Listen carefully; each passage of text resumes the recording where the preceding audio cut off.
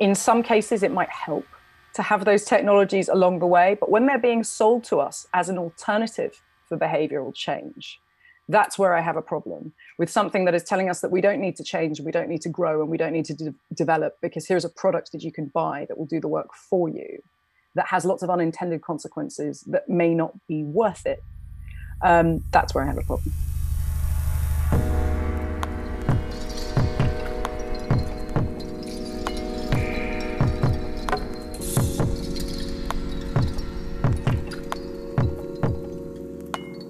Hello everyone, you're listening to the Feedback Loop on Singularity Radio, where we keep you up to date on the latest technological trends and how they're impacting the transformation of consciousness and culture, from the individual to society at large. This week our guest is British documentary filmmaker and journalist Jenny Kleeman, who recently published her provocative book, Sex Robots and Vegan Meat: Adventures at the Frontier of Birth, Food, Sex, and Death. This takes us on a journey exploring some profoundly expansive and existential questions, including discussing babies born in bags, euthanasia with the assistance of artificial intelligence, lab-grown meat, and sex robots.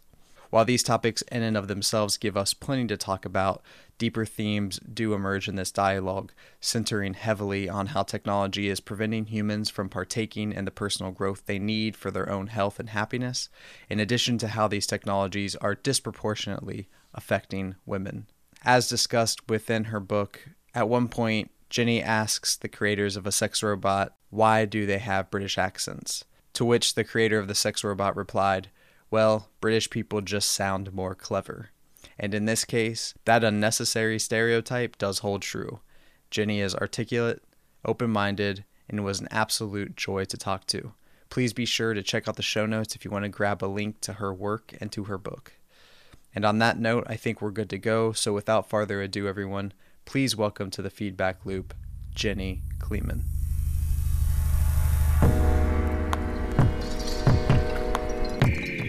But what I found so interesting about you in particular is the fact that there are so many things I feel like I agree with you on and so many things that I feel like I disagree with you on. So it's this really lovely balance. And I think that's natural because the focus of your books deals with sex, death, birth, and food, which are probably four of the most existential, philosophical questions that you could possibly address.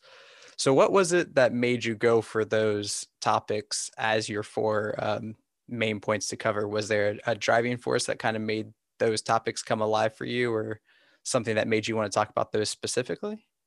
It was more practical considerations, that I'm a journalist who's always looking for stories, and that I had found some stories in the realm of death, and then I found some incredible stories in the realm of sex, and then I thought, I've got sex and death, birth, food, sex, and death. Those are the four pillars of human experience. I will explore those and use the structure of those four pillars as a way of looking at, our relationship with technology. And what was your kind of view of our relationship with technology going into this project? I go into everything pretty open-minded, but with a raised eyebrow. I don't think anybody, alive on this planet today can be anything but grateful for technology. I think, I've said this before, if it weren't for technology, I would have been perpetually pregnant over the past 20 years. I would not have the life that I have now. My children may have not survived childbirth. I'm very, very grateful for it. But I think we have been schooled into looking at technology like through a prism that science fiction gives us, of it either being incredibly wonderful or incredibly bad. And we tend to not ask those kind of mundane questions, which in my career as a journalist are my bread and butter, of just being a little bit skeptical, as I said, going in with an eyebrow raised, and getting the kind of more nuanced answers that perhaps it's not all 100% good, perhaps it's not all 100% bad, and perhaps what's bad are the unintended things that might happen as a consequence of relying on technology to solve problems for us. Yeah, did your perspective on some of these topics change after this experience? Certainly. I mean, there were many things. For example, when I started the food section of the book, which is about meat grown in laboratories, when I started looking into it, at first I thought, oh, there's going to be great stories here because it's going to be really yucky. And then when I first looked at it, I thought, maybe this is just the most amazing thing in the world, and maybe I'm speaking to people who are going to be winning Nobel Prizes. And there's a kind of superficial level at which you can criticize lab grown meat, and that people were back at the point where I started researching it, which is, oh, it's grown in fetal bovine serum, it's grown in the least vegan substance on earth, it's not what it claims to be. And I pretty quickly realized that those are not kind of legitimate grounds to disregard the entire project, because of course there are every technology goes through serious phase of research and development, and nobody is happy to stay at that level of growing a meat that's supposed to be good for the planet and good for animals in fetal bovine serum. So I was quite worried almost at first that there wouldn't be enough to explore, because it seemed to be such an unequivocally good thing. But I could have still written about it in that respect. But then I kind of got to know the mindset and motivation of some of the people in the industry, and began to realize a lot of the problems that were being papered over. And then there was still the fundamental question of, like, why are we doing this? Why are we going to all this trouble? And it comes down to a view of human nature, really, which is, are human beings capable of fundamental change? What is natural for human beings? Is it natural for us to be greedy and selfish and incapable of change, or are we actually capable of quite radical change when we need to change, and when we really buy the idea that we should change? So yeah, quite a few of my preconceptions were challenged along the way. But I think of the 4 technologies that I look at in the book, some of them are have a far greater potential for good than others. So artificial wombs have enormous potential for good, which makes them, which was what makes them potentially so dangerous, because it's so hard to argue against a technology that can save incredibly vulnerable tiny little babies. Of course, you're not going to say this technology shouldn't exist and that babies should continue to grow up incredibly disabled because they've been born premature and not been given the best care possible when they were born. So it's not like I went on the same journey with each of the technologies in the book. But I'd be interested to hear what you think of those technologies and where you disagree with me. Yeah, well, maybe we can we'll come to that. Yeah, we'll come to that. Yeah, that might be the best approach, because I think we'll probably come across that as we continue through this. So you mentioned specifically with vegan meat, seeing that there were kind of ulterior motives that were operating behind the scenes, and that things were getting papered over as you described it. What were some of those things that you saw that shifted you from thinking this is potentially fully altruistic and beneficial to thinking, oh wow, there's actually some things here that are quite concerning? I'm not a tech journalist, so a lot of the culture of startups and of Silicon Valley was new to me. So when I went to see some of the startups in Silicon Valley who were working with this substance, which still doesn't really have a name, no one really knows what to call it, but we know what it is. It's meat grown in a lab, but not in the body of an animal. I found the smoke and mirrors of trying to dazzle me and dazzle potential investors with the product, and gloss over the extent to which it wasn't ready for market yet, and gloss over what was problematic. That depressed me, because I had been speaking to academics, so people who are used to being funded with public money and who aren't constantly trying to sell you an idea, and who are as interested in what doesn't work as what does work, and want to share that information. I've been speaking to academics, and then I've been speaking to people like Bruce Friedrich from the Good Food Institute, who is a very remarkable person, incredibly smart, and not motivated by money at all, as far as I can tell. Someone on a genuine mission to make the world better for animals and for people, but I think he's very motivated by animal rights. So those are the people who I was really impressed by. And then I move into this world where I'm asking pretty basic questions and being kind of, people were trying to dazzle me with science and taking me into rooms with impressive robots and crucibles full of seeds. And they were putting on a performance which I know would be very entertaining for a lot of people and would make really great copy. Like if I was writing a magazine feature, this would be great. This would be fantastic.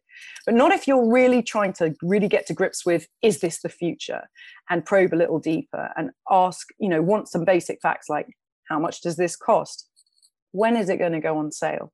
And when you ask academics that kind of thing, they're like, oh, we don't know that at all, But of course, you can't say that if you're in a startup and you want to get venture capital investment. You have to be really confident. There has to be, there can be no doubt. This has to be what's saving the future. And I think there is this whole idea of you have to sell this not as a, even if you look at plant-based meat rather than lab-grown meat, even that is sold as a kind of as a tech thing rather than as a food thing. Like we've hacked plants and we can recreate the molecular structure of proteins from animals by using our clever computers and robots. Because there are a whole tranche of Silicon Valley investors who are never going to invest in like bean burgers. But if you can say, oh, I have really hacked the protein structure of animals and I can recreate it using plants, that's a much more attractive proposition.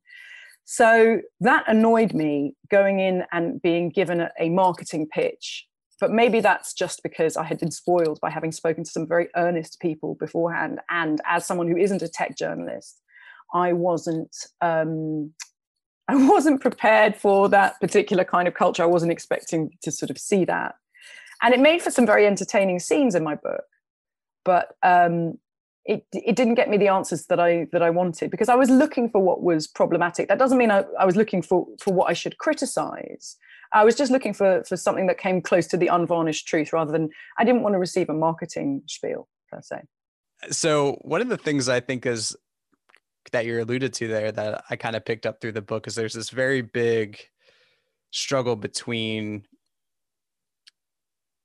choice, people making personal choices that get to the same endpoint, versus technology potentially taking a very consumer-based approach to driving people to that point.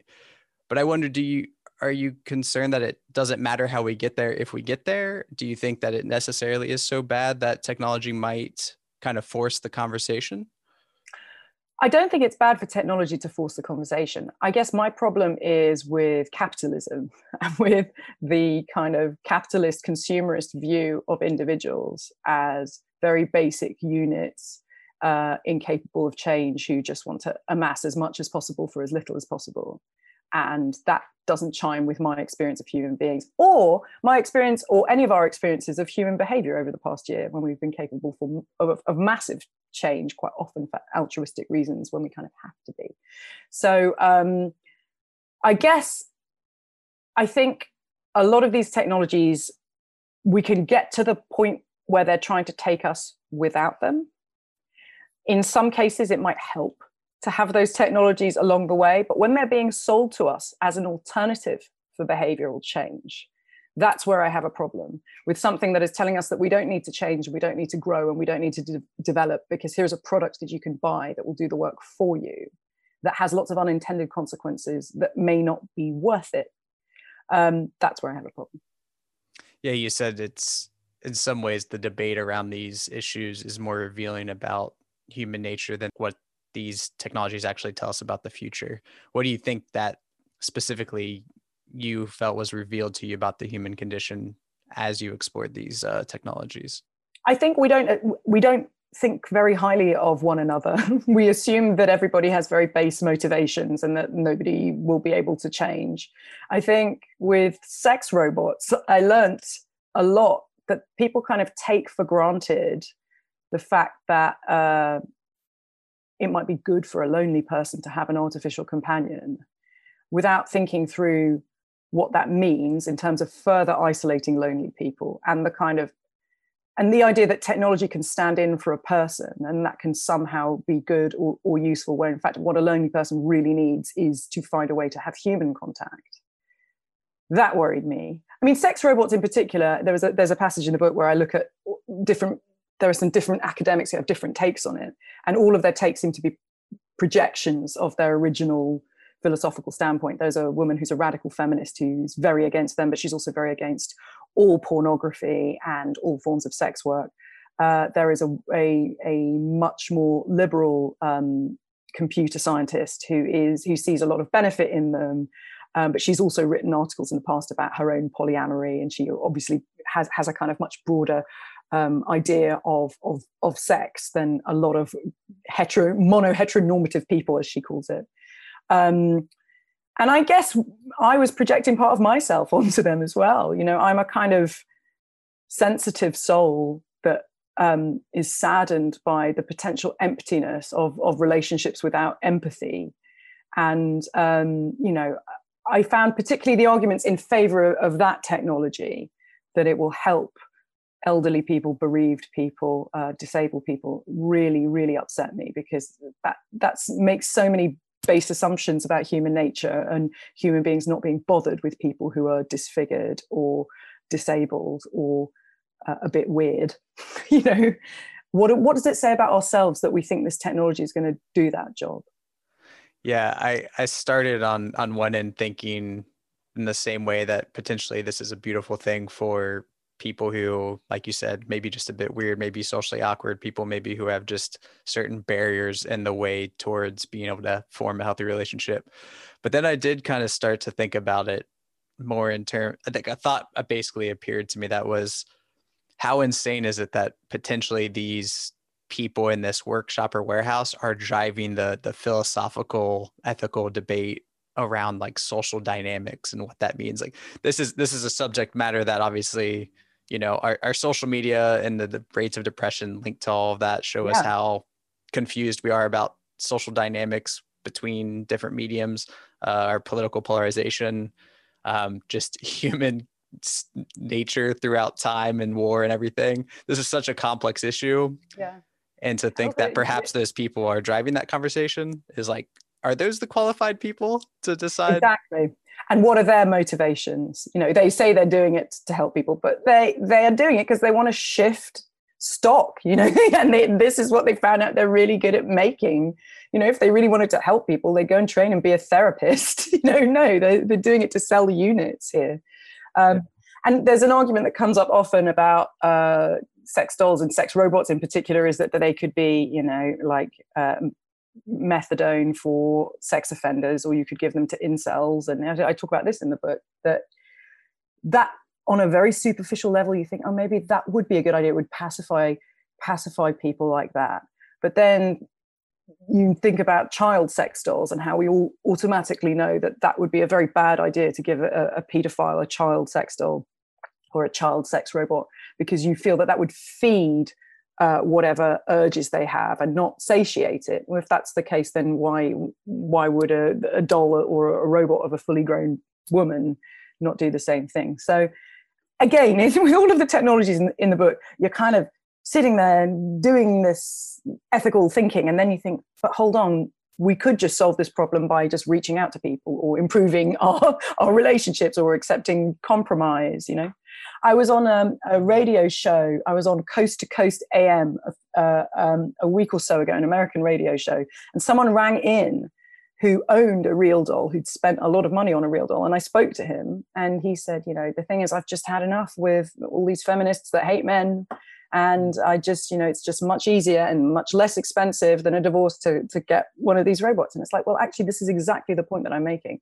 That the world is a rich place, and there are lots and lots of women. And he's like, I'm a conservative man. I'm never going to find a woman who will make me happy, who'll be happy to be with me. And it's like, you know, there are conservative women. You know, what you need is to not be at home with your doll. You know, go out and experience the richness of human existence.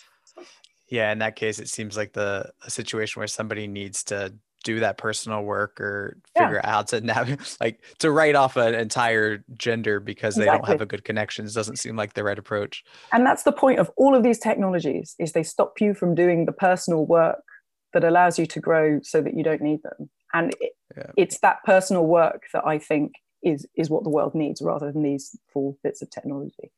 Yeah, it's hard again for me because I can't help but wonder if that is a driver of the conversation, though, right? Like where for instance, Uber and Airbnb kind of forced a lot of countries and cities and municipalities to have a conversation about new forms of, you know, tourism and like how to adopt to having people stay in other people's homes and having just normal people driving strangers around the cars. Like it forced a conversation that potentially was a good one to have.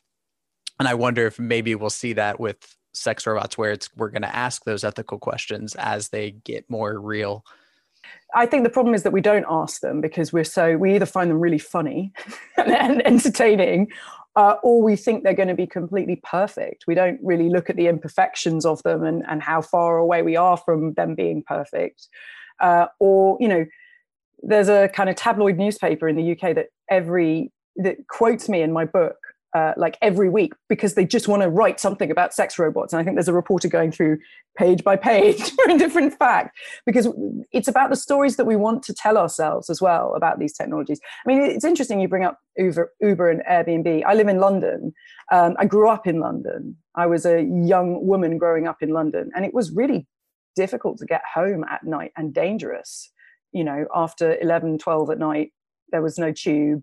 You couldn't, black taxis, very, very expensive. You could never get them. The idea now that my daughter, when she grows up, can get in an Uber, that I can track where she is, you know, it's revolutionized things. It's changed the black cabs here in London. At first, they're very cross, but now they realize that they can't, you know, they don't have this monopoly anymore. It's a really good thing. But I think it's not necessarily a technology you can compare to the ones that I've been looking at, because birth, food, sex, and death, and they are fundamental parts of what make us who we are, and they have always been these things that are beyond our control until now. But when you're looking at Uber and Airbnb, these are bad systems. The systems that they've replaced are bad systems that they've improved on, but they're not fundamental pieces of biology that are being improved on, or fundamental parts of the human existence, the human experience that are being improved on. And I think that's the kind of key. We're at this point now where technology can change these things that have always been beyond our control. Yeah, that the control aspect seems like a really important one here. And I wonder that it seems like that's the big thing each one of these technologies is doing, is making birth on demand, making meat on demand, making sex on demand. And I'm wondering if can we find our chaos, I guess, in our uncontrollable aspects of life in other regions, and can it be okay for these things to come under our control? Would that necessarily be a bad thing? They can never be under our control.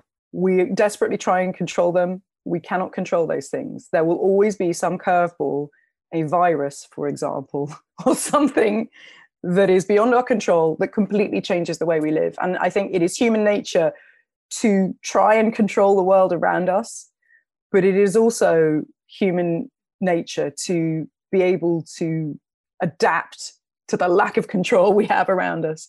And I think that's what makes all these technologies really seductive, is the illusion of control that they give us. And that's what we're all desperate for. I mean, you know, I've had children. It's terrifying knowing how at the mercy of nature you are. Even if you have a very medicalized birth, nobody can tell you what's going to happen. And especially in a world now where you're used to being able to know exactly what the traffic is like everywhere, how long it's going to take you to get anywhere, what the weather is like, when it's going to rain, and what percentage chance of it, you know, to a very high degree of accuracy. You know, our ancestors were much more comfortable sitting with a lack of control because we didn't control anything. Now we feel like we can control things, or we feel like we have the data that will allow us to control things. But there are still these parts of our lives, like relationships are messy. You can't control your partner, although a lot of people would like to. There are lots of things beyond your control. Birth, completely chaotic. The way that we like to eat animals relies on a lot of stuff that goes terribly out of control, causes pandemics and global warming. And same with death, the most terrifying thing of all that we can't control. So I think there is, you know, the guy, Oren Katz, who was the first person to grow and eat lab-grown meat in the world, who nobody ever gives credit to, the Israeli artist living in Australia. He calls this the psychopathologies of control, that human beings have this kind of madness of trying to control everything. And there can be terrible consequences of that. And, you know, the Holocaust is part of that same mindset of eugenics, of, oh, if we can just get this right, then everything will be perfect. But the point is, we can't control everything. Everything has unintended consequences that we can't foresee. And actually, the real power comes from being able to adapt to those circumstances that we can't control, I would say.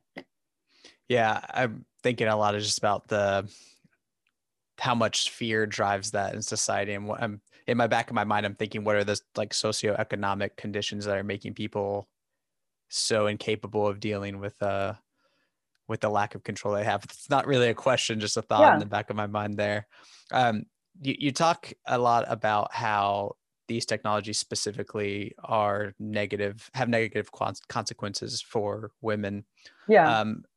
Specifically, you were just mentioning birth. And I wonder, is there not something maybe liberating or empowering about having women not have to endure that hardship and maybe feeling more empowered to have kids? I was torn on this one, particularly as somebody who's had children. It's so loaded on either side. There is a weird fetishization of mothers and babies in Western culture, in most cultures, that pregnancy and motherhood is both this incredibly precious thing, perfect thing, but also something where you become public property and you can be judged all the time for drinking from a plastic bottle or eating the wrong cheese. Or in Spain, you can eat ham, but you can't eat ham if you're British, or, there's different rules everywhere of what you can do. And if you're a good mother, and so much of a definition of a good woman is being a good mother. A good mother is a good mother before their child is even born, because they're prepared to follow all these rules. And my God, I followed all those rules. I did everything. I tried to be, when I was trying to get pregnant, I did everything right. I didn't have a drop of alcohol when I was trying to get pregnant. I was, it was absurd how careful I was. And you can go a little bit mad that way, but in many ways I was internalizing this idea that you turn yourself into a laboratory where your sole function is to incubate a fetus in the most optimal way. And that's your responsibility as a good mother, is to be an excellent incubator. And I was very aware when I was pregnant that my husband got to choose who to tell that we were having a baby, whereas with me, it was physically obvious. I was a reporter on television at the time, and I was quite naive, and I had several jobs fall through because I was pregnant. I thought people would continue to want me to be on screen, but they didn't want me to be on screen. And I also had lots of people assume what job choices I would want to make after having had the baby with my first child, simply because I'd had a baby. Well, she's not going to want to do that anymore. Somebody once said to me, you don't know, you probably want to do something very different. You might want to make jam, for all I know, said somebody who was, I'm not going to name, but who was in a very pivotal position for my career. A woman, may I add. Yes, the thing about this technology, ectogenesis, artificial wombs, is it would allow for complete equality between men and women. The reproductive burden between men and women would be identical. Both sides would just provide the gametes, off you go. And that's very attractive on one level. There are also lots of really good reasons for this technology to exist. I mean, that I explore in the book, of people who can't be pregnant, not for social reasons, but for biological reasons, gay men, trans women, and women who are in a situation, I lost a baby midway through a pregnancy, where if a technology like this had existed, I would have another son. So it was very strange for me writing that part of the book, because I don't normally include a lot of my own opinions and reactions, but not a lot of my own personal life in my writing. It doesn't come naturally to me. And I found myself thinking about, I need to think what heterosexual women would benefit from an artificial womb. And then it's like, well, I was in that position where if this technology had existed, it would have, radically changed the course of my life. So there are many positive applications for this technology, but again, this comes down to the difference between a perfect world and the real world. And in a real world where women are constantly judged for how they behave during pregnancy and are they maximizing outcomes for their baby, you can imagine a technology designed to save very premature babies who are very vulnerable. It's not so much of a stretch of the imagination. It's not so much of a conceptual leap to define a very vulnerable child as a child who is being incubated inside the body of a woman who is behaving irresponsibly. And you could be a woman who's seen to be not fit to gestate your child. And in that world, I can imagine pregnant women being told that their pregnancy had to be transferred into an artificial womb. I really don't think that that's a crazy idea. I think that really could happen. And then there are also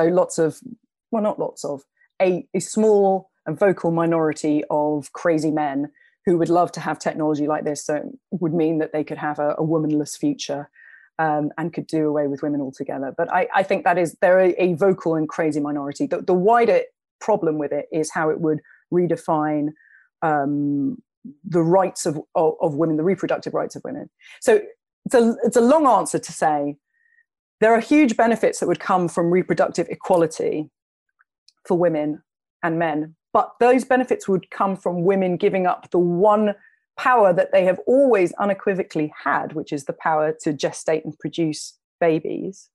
And it would also lead to a position where they could be massively disenfranchised in their reproductive choices.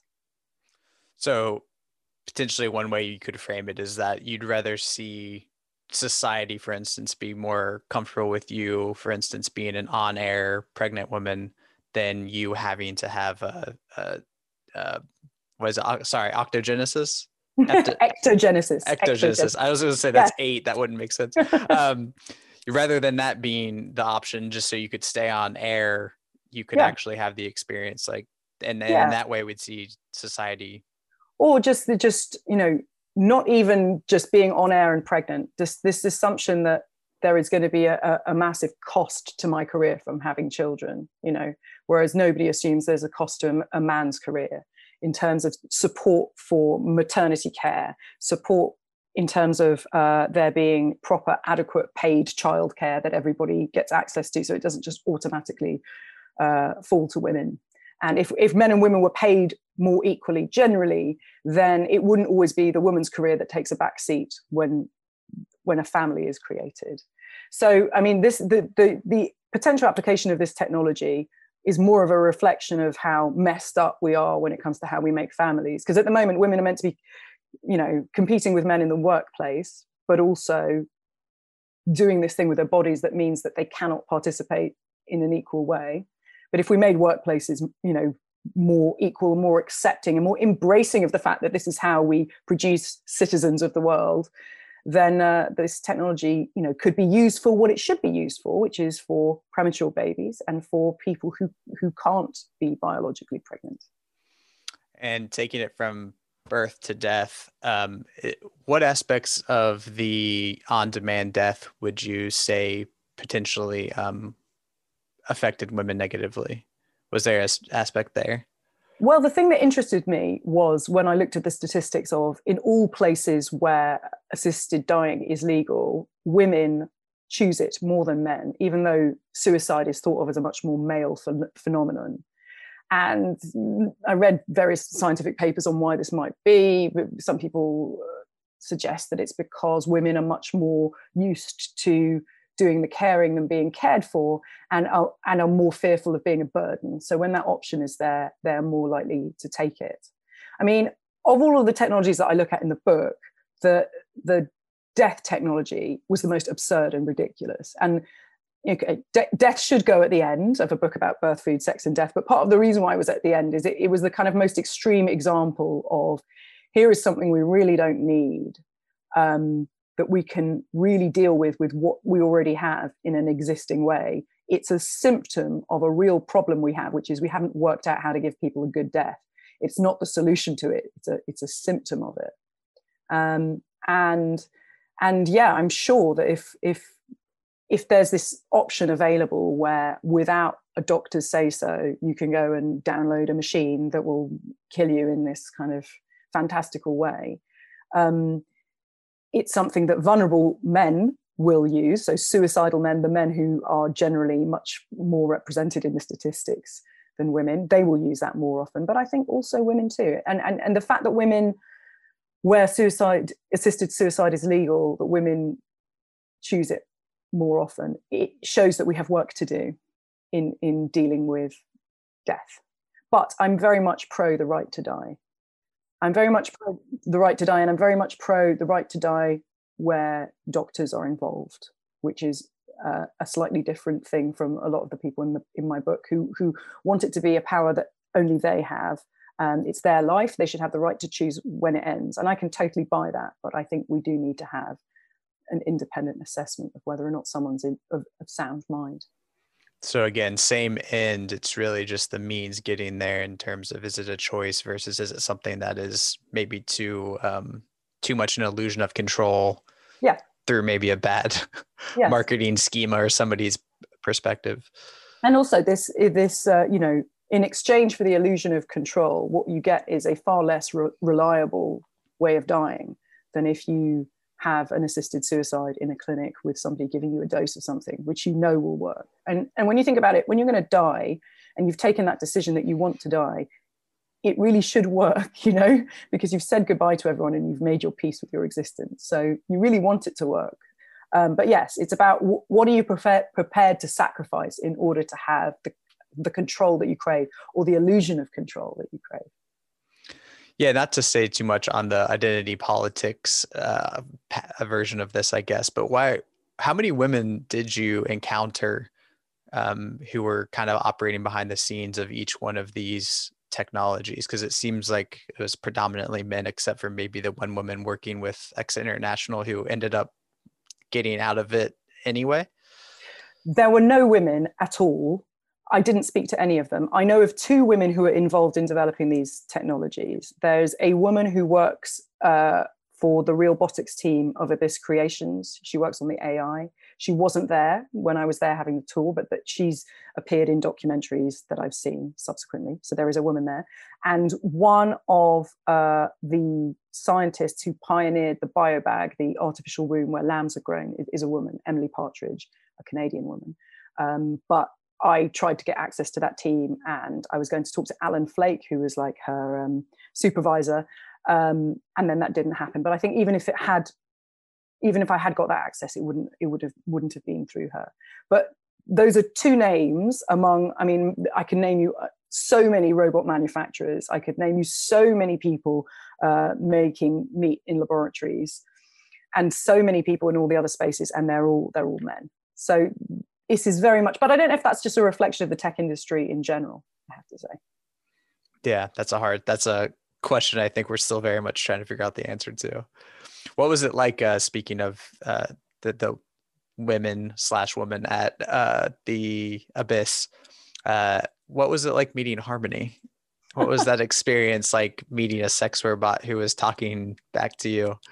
It was really weird because I didn't know how to talk to her, because as an interviewer, you're thinking about what your interviewee is thinking, but she wasn't thinking. There was no consciousness there.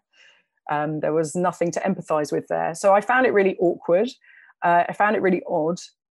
And I was kind of lost for words. I didn't really know what to say to her. So I kind of said, "Oh, hello, how are you?" And she was, as posh in English as I am. "Very well, thanks. How are you?" It was a very, very strange thing. And clearly, she's far from perfect. She was a robotic head on a sex doll body, and, her jaw was quite stiff. And some of her answers were not that great, but some of them were really quite sophisticated. And I was impressed by a lot of them. But I found I was much rather talk to Matt McMullen than her. It's not like if he had said to me, "Go on, you can have 10 minutes on your own with her, just you and her in the room," I wouldn't have liked that. And yes, maybe it's the uncanny valley, but it's also just the emptiness of having a conversation with a bit of software. I don't know. For me, it wasn't convincing enough. It would have to be pretty convincing for it to be, really fun. We've all done this on our phones, that you ask Siri something stupid and you have a laugh for about 2 minutes. But that's it, it's 2 minutes. And then when you're supposed to be doing a proper interview or talking for an extended period of time, it's just weird. Did it give you a moment of, oh shit, this is what the future is going to be? Like, did you see it as real potential? Did you think this is going to be quite a while before we have to deal with this? Like, did it have any epiphany like moment for you there? The real epiphany for me came when I had this Skype call with these robot manufacturers in China, and I saw how much more sophisticated their robots were, and how there was one robot that sang and moved, and when she was singing, she just, the way she moved and the way she moved her head and the way she sort of shut her eyes as she was singing was so realistic. And yes, that's not having a conversation with a robot, so that's not testing out the AI, but here was something that really looked like you imagine a robot, an android or a gynoid to really look. So there I thought, okay, yeah, we're really going to see something. But with Harmony, I felt like what I am seeing here is a very early prototype of something that in 20 years' time really is going to be an artificial companion for someone. And maybe there'll have to be a particular kind of someone. But this wasn't a kind of mannequin with a speaker in its head like some of the other sex robots are.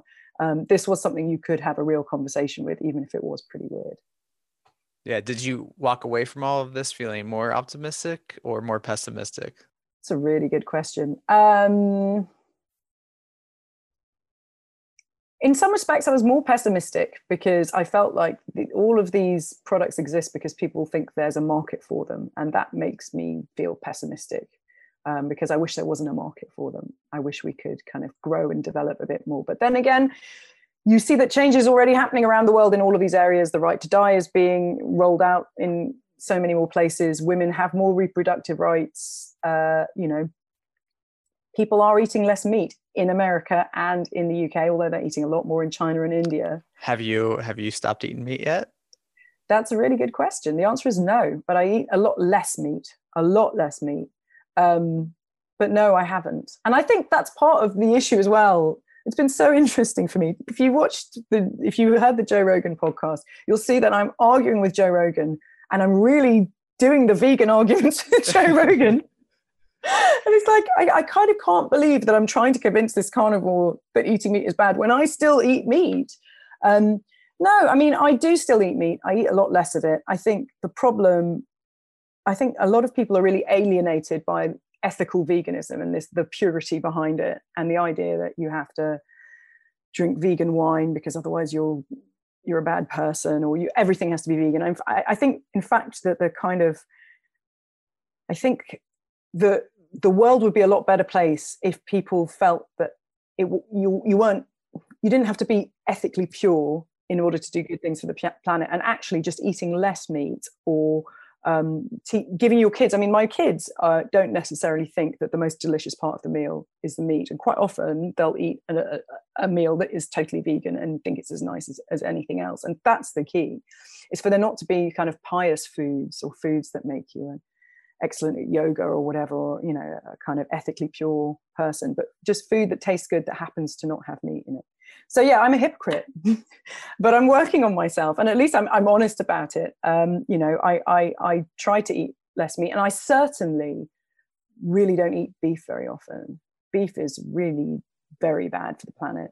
Chicken maybe not as bad for the planet as meat grown in a lab, but we don't know. It's still early days with that. But we all know the most efficient protein to eat is insects. And I have actually tried some insects since writing the book. And they weren't too bad. I'm not sure I can see myself tucking into them every day, but I'm into that idea of kind of alternative proteins. But yeah, it's a process. And I guess, there's a perfect counter argument to my position, which is, yes, we could all change our behavior, but the planet is dying and we need to change our behavior quickly. And we don't have time, but equally in the time that it's taking to grow meat that is, that costs less than meat grown from an animal and tastes the same. If we just got people eating meat once a week or twice a week, we could do a lot of really good work on the planet. Instead of telling people, it's a choice between being a really big pig or being a monk, there's a middle ground.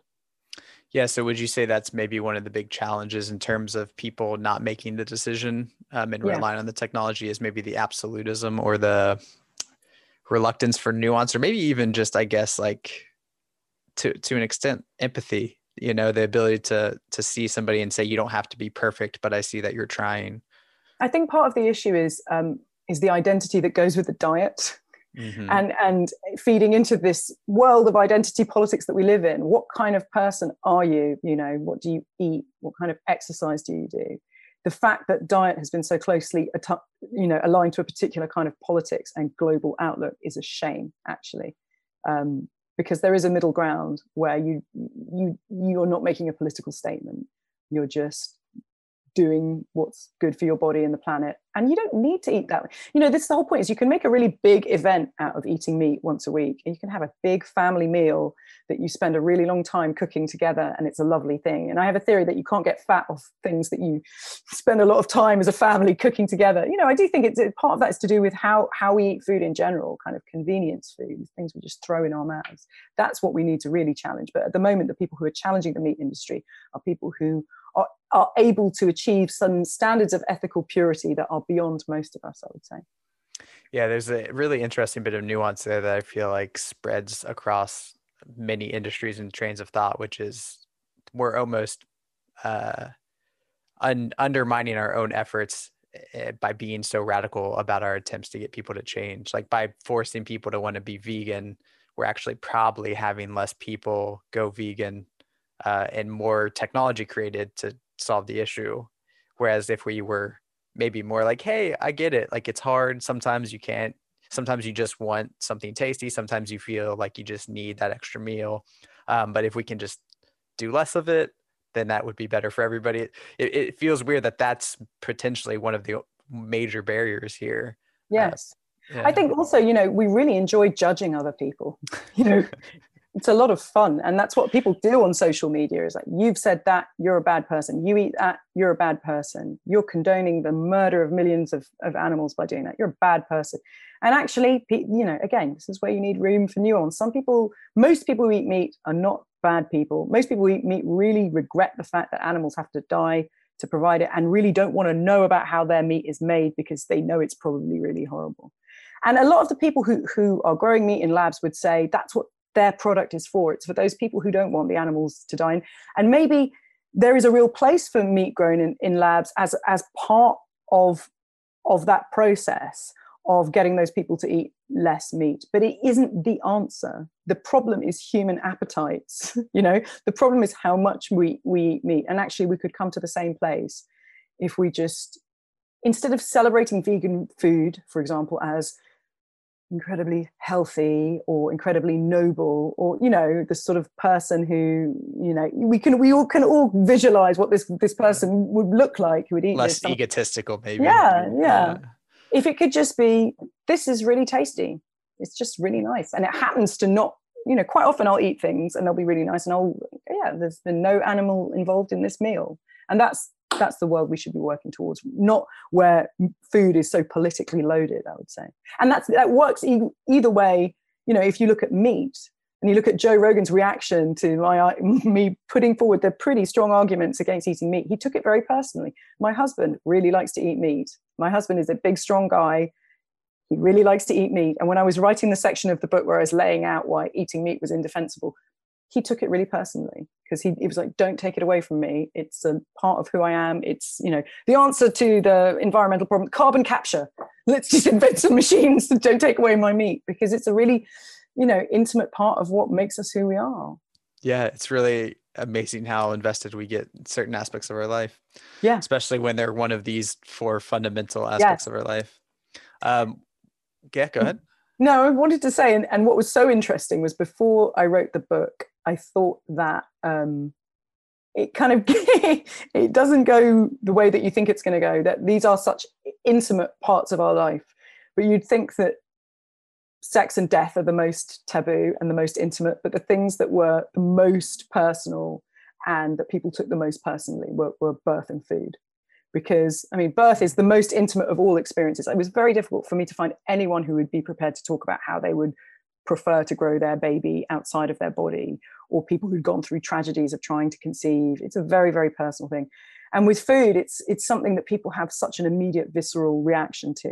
You know, you put it inside your body, you eat it. It's a very intimate thing. So I was expecting sex and death to be the really taboo areas, but it was more birth and food. Do you have any guesses as to why it was that way? Just because there's there's so much judgment involved. I think we're better now with sex of accepting that some people are into some crazy stuff and that people need companionship and it's healthy to have sex. Whereas, you know, as I was saying with food, it's such a political marker of who you are, what you eat. And with birth, it's so political. I mean, for women, it's like if you saying that you want to have your own biological child, but you don't want to carry it yourself is so taboo. I don't know anybody. I mean, I was trying to find women. There are lots of women every year who use a surrogate for social reasons. And I spoke to fertility doctors in LA who do it. So many fertility doctors do it. They could not provide me with anybody who was prepared to talk about it. It's just the last bastion of unfeminine behavior, of saying that you don't want to sacrifice your body to pregnancy. Sounds like we have a lot of social work to do as human beings. I think we do. But I think we're really good at it. I mean, the fact that we're having these conversations means that we're prepared to engage with these ideas. It's just the idea that we're just going to blindly buy some kind of product that will solve the problem. That's what worries me.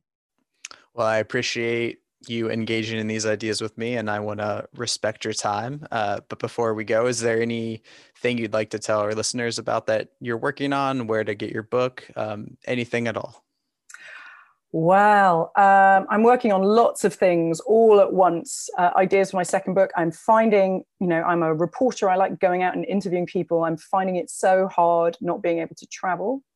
So my big plans for my second book are on hold, but I have a radio show on Times Radio, which is on Friday, Saturday, and Sunday mornings, UK time, but you can hear it all over the world. And my book is called Sex, Robots and Vegan Meat, Adventures at the Frontier of Birth, Food, Sex and Death. And you can buy it in all good bookshops and probably some bad bookshops as well. And it's in lots of different languages. You can, if you're watching this on a video, you can see some of the ones over my shoulder that have come out, but it's in Chinese and German and Italian and Russian and Korean and Czech and lots of other languages too, which is all very exciting. But you can buy one in old-fashioned English. That's fine with me.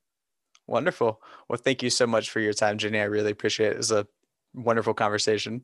It was really, really good. I really enjoyed talking about it with you. Thank you.